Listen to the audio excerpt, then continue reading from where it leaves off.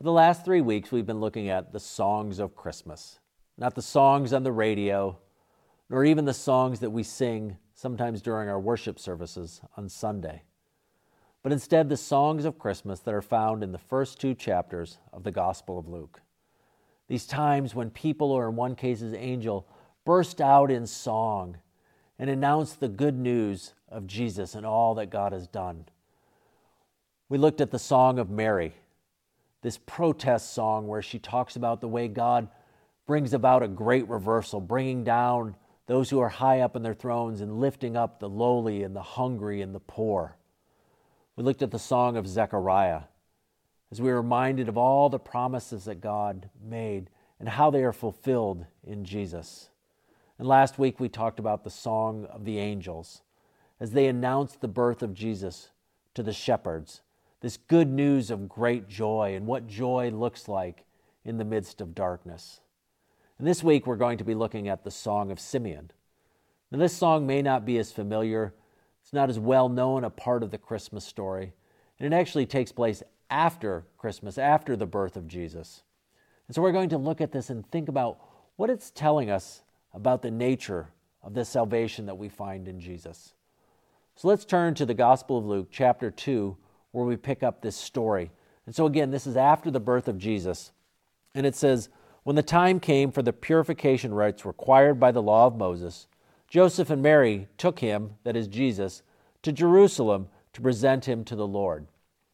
And so this is maybe 8 days after the birth of Jesus. Sometime in that period, it's hard to know. There's several different purification rites, different things that are going on. And so they're bringing him to the temple. And when we read this, one of the things that Luke is calling our attention to is the fact that Mary and Joseph were righteous. They were obedient Jews. They were seeking to live out and follow what God had called them to do. Because it even says later on, "As it is written in the law of the Lord, every firstborn male is to be consecrated to the Lord." So there's this very much this picture of Mary and Joseph seeking to live out and follow what God had called them to do. But we're also reminded of this continuity that Jesus didn't drop out of the sky out of nowhere, but he's a part of a much larger story, that he fits within the story of God and his people Israel. And that'll be important a little bit later, but how Jesus fits into this, and that Mary and Joseph are doing what every good Jewish father and mother would do. They're bringing their child to the temple, and there's these rites that they go through, and they're following the law, that is the Torah, these guidelines that God had given to his people for that to set them apart from the rest of the world.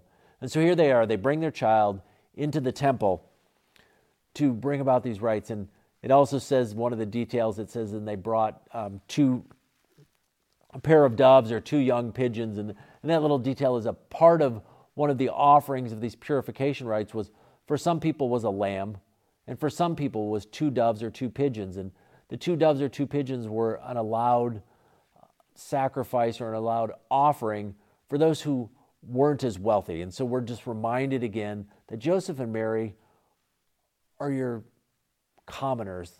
They're not necessarily at the bottom, the most poor, but they're not wealthy people either. And so Joseph was a carpenter, he was a tradesman, and so he wasn't a beggar on the streets, but he was also not a rich man. And so here we have this picture of Mary and Joseph coming. But it's not Mary and Joseph the story centers on. The story really revolves around a man named Simeon. And what we read here is that Simeon was also righteous and devout. In other words, he was another person who was seeking to live his life in obedience to God. And then it says he was waiting for the consolation of Israel. And now the consolation of Israel, not a phrase that we use very often, and even the word consolation, I think the only time I ever use the word consolation is maybe in connection with a consolation prize, kind of a second thing. But that's not what Simeon is talking about here. That's not what Luke is talking about when he talks about the consolation of Israel. The consolation, the consoling, this picture really is of comfort. And the word, the phrasing takes us back to the prophet Isaiah in particular, a number of the other prophets, but most of all is probably in the prophet Isaiah. And we read the passage a few weeks ago from the start or from chapter 40 of the book of Isaiah, which is the start of a big, long section. Really, Isaiah 40 to Isaiah 55 is one big, long section that focuses on God's work and particularly God's servant, who is the one that we later understand to be Jesus. But Isaiah chapter 40 begins with these phrases, "Comfort, comfort my people," which is a phrase that's used in Handel's Messiah, the big opening line, "Comfort, comfort my people." And so this phrase that Simeon, or this thing that Simeon is waiting for, the consolation of Israel, is for God to come and bring comfort to his people. And really, as we read through, what we realize is that when it talks about the consolation of Israel is another phrasing, another way of saying the salvation. And because what it's doing is bringing about that the people of Israel, God's people, are in distress, they're in need, and so God brings consolation, God brings their rescue, God brings their salvation. And so we're going to look a little more deeply at what that means by his salvation. But first of all, we see Simeon here, he's waiting for that. And it says he had been promised, or it had been revealed to him by the Holy Spirit that he would not die before he had seen the Lord's Messiah. And so God had spoken to him and revealed to him in some way that he would not die before he had seen the Lord's Messiah. And Messiah, again, is that Hebrew word which in Greek is Christos, or Christ. And so we see that as Jesus the Christ, or Christ Jesus. He's the Messiah. He's the chosen one. He's the anointed one, the one who will bring about God's rescue, who will bring about the salvation that God has promised.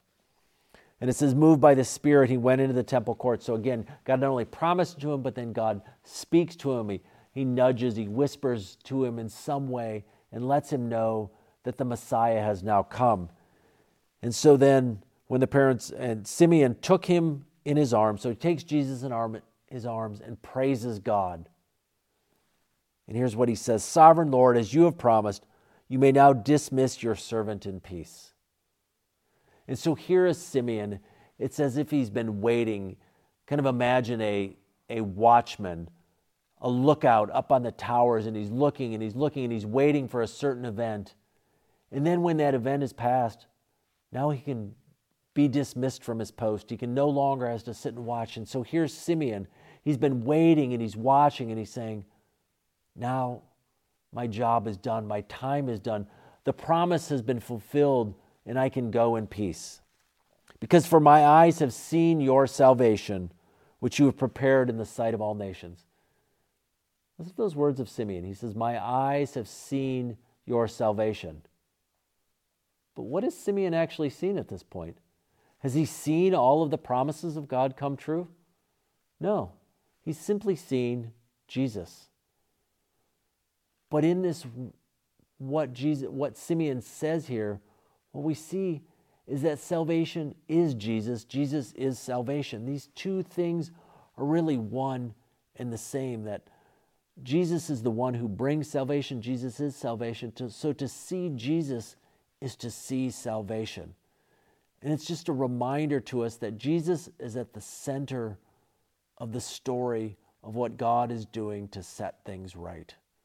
Jesus is the one who brings about God's salvation. So when we talk about salvation, we have to talk about Jesus. We can't talk about salvation apart from Jesus. And so Simeon is saying here, for I have seen your salvation. And because he's seen that, he can depart in peace. And so here's another thing for us to think about, is that because when we have seen Jesus, there's a comfort that brings. When we know the salvation that is found in Jesus, there's a comfort, a sense of that everything is okay. And that's what Simeon is saying here, is that now I can depart in peace. Now I can rest because I've seen your salvation. And so when we see the same thing, when we see Jesus, when we see that salvation is found in him, there's a comfort that brings. But what I want to spend the rest of our time doing is thinking about, what do we mean when we say salvation? As Simeon's described it here, the consolation of Israel, the salvation of Israel, which he says, you have prepared in the sight of all peoples. And so one of the things we realized is that salvation was part of God's plan, that it was something that didn't just drop out of the sky, didn't all of a sudden occur to God and say, oh, I better do something about this. But instead it was a part of his plan all along. And even we heard that in the passage we read from Galatians earlier, where it talked about that at just the right time. So there was a sense of God's plan and God's timing. And Jesus came at just the right time, that somehow within history, that was the moment when all the things were in the right place, where God had arranged everything in the right place to bring about his salvation and his plan. And so what is it that we mean when we say salvation? There's a lot we can say, and salvation is this big thing, and I think that's part of what we want to get our heads around and continue to remind ourselves of when we think of salvation, that it's this big thing, that there's so much involved in salvation. It's about God setting all things right, about God making all things new. And so here, what I want us to think about this morning is just three particular aspects of salvation. And so when we tie this together, we have to understand it, again, as part of this bigger story. I mentioned earlier that Joseph and Mary bringing Jesus to the temple reminded us of this connection to the story. And when Simeon says the consolation of Israel, we're reminded it's a part of this bigger story. And so we heard part of that when we read the prophet Isaiah earlier in chapter 52, in this language of how beautiful on the mountains are the feet of those who bring good news, this picture of a messenger running and proclaiming good news, proclaiming that God has done something, who proclaim peace, who bring good tidings, who proclaim salvation. It says, who say in Zion, or who say in Jerusalem, your God reigns. And so salvation is this picture of God reigning and bringing things. He says, and then later in that same passage from chapter 52, burst into songs of joy together, you ruins of Jerusalem. For the Lord has comforted his people. Again, that language of comfort. For he has redeemed Jerusalem. And so this language of redemption, of restoration. But there's kind of, if we had time, could go back and look through the prophets, and particularly in, again, Isaiah, which is often referred to as the fifth gospel. These three parts to salvation, and these aren't even all the three parts, but three parts that I want us to think about today. And one of those is an end to warfare and the defeat of enemies. And so that's one of the things we see in the prophets and we hear in this language, is that one of the things that salvation means, one of the things that the consolation of Israel means, is a defeat of enemies, is the end to warfare, is the end to conflict. And so when we think about it now in the context of Jesus and what he's done and how he brings about salvation, we're not necessarily thinking about, oh, this is the defeat of those enemies out there, this crushing of Rome. But instead, for us, we can maybe think about it in the context, what are the enemies that we face? What are the challenges that we face? One of our enemies is death, and that Jesus, through his death and resurrection, has defeated that. So the defeat of the enemies is that. It's an end to the conflict, an end to our war with sin. Well, it's not an end to the war with sin, but that that enemy has been defeated. And so there's this continuing picture of it. And to say that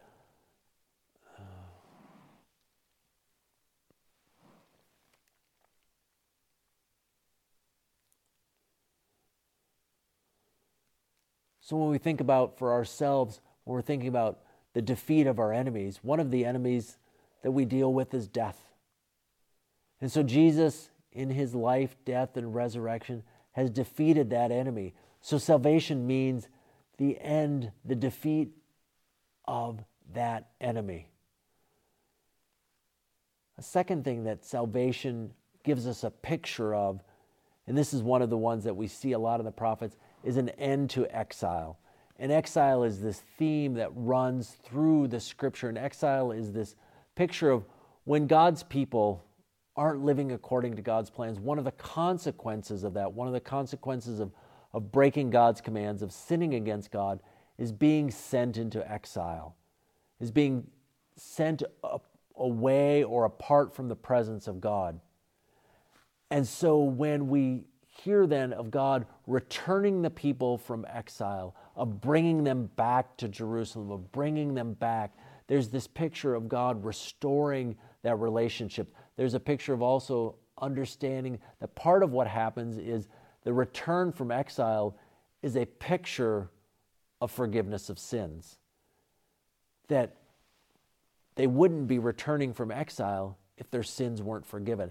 And so there are all these images, all these pictures that are wrapped together. And so this return from exile, the end of exile, is a sign of forgiveness. And so when we hear about salvation, that too is a part of it. It's not only the defeat of our enemies and the end to conflict, but salvation also involves an end of exile, which in part of that is a return to the presence of God. It's a restoration of relationship with God, and it's also forgiveness of sins. And sometimes we want to there's a temptation to reduce salvation down to that one part of it, that it's our sins being forgiven so that we can go to the good place instead of the bad place, so that we can be with God for all of eternity. And that's a part of it, but it's not all of it. And so this picture of return from exile shows that it's beyond that. It says that forgiveness of sins is a part of salvation, but it's not all of it. So we have an end to conflict. We have the end of exile. And then we also have this restoration where it says, Simeon says, a light for the revelation to the Gentiles and the glory of your people Israel. That another part of salvation is that it's a renewal, a restoration of our calling. That from the beginning of the Bible, one of the things that God has said is that He created and called His people with a purpose, with a mission, or maybe we could say a vocation, a calling to be a light to the world, to show the world what God is like and to live and to flourish as God's people. And so salvation is a restoration of that, because if you've gone into exile, if you're in conflict with your enemies, you can't be living out that calling. And so part of salvation then is, because the enemies have been defeated, because you've been called back from exile, now you are able to live out your vocation and your calling. And so a part of salvation for us is a reminder that we are to be a light to the world, that we are to show the world the nature of God, that we are to reflect back to the world the goodness, the love, the grace, the peace, the mercy of God. And so salvation involves a restoration of that calling in that exile. And so here Simeon reminds us of that big picture of what salvation is all about. That it's the defeat of the enemies, that it's an end to exile, that it's a restoration of our calling to be a light. And we see as he's talking about it that it's a light, salvation to the Gentiles and to your people Israel.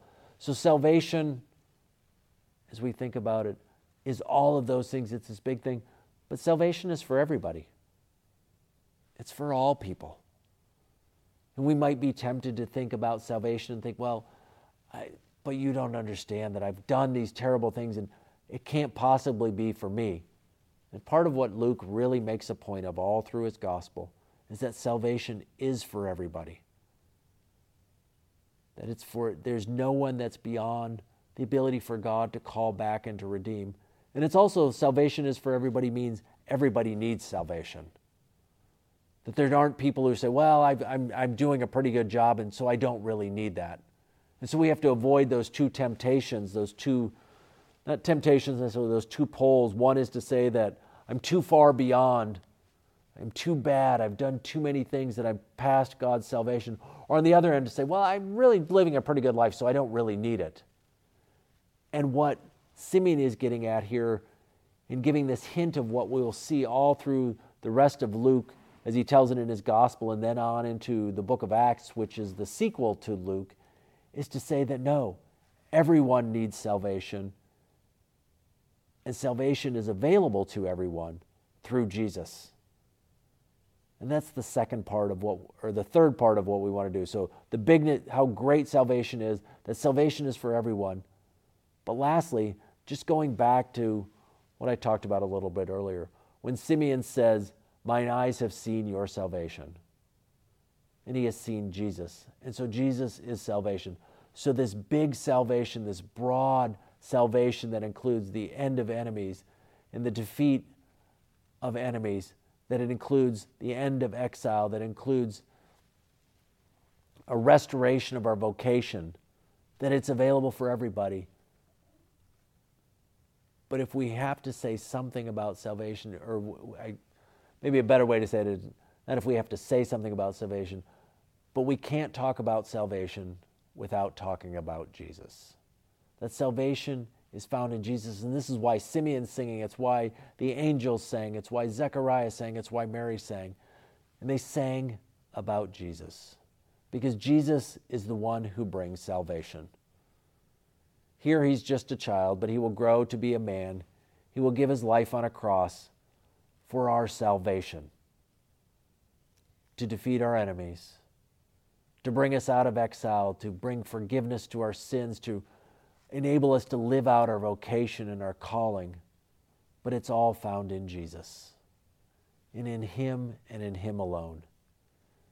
And so I would invite you, if you haven't experienced that salvation, if you're longing to find those enemies defeated, to find the enemy of death defeated, to find whatever other conflicts that you're struggling with, if you're longing to be in the presence of God, if you desire to have your sins forgiven, if you want to discover and to live out the calling that God has for you, to give your life to Jesus, to proclaim him as Lord, to ask for his forgiveness. That's what Simeon's doing when he's singing this song. He's telling us about who Jesus is, and he's inviting us to live into that life. So as we come into this Christmas season, as we begin to celebrate in just a few days the birth of Jesus, may you know the salvation that is found in Jesus, and may you sing praise to God along with Simeon, and may all our voices join together and sing about the salvation that is found in Jesus and in him alone. Amen.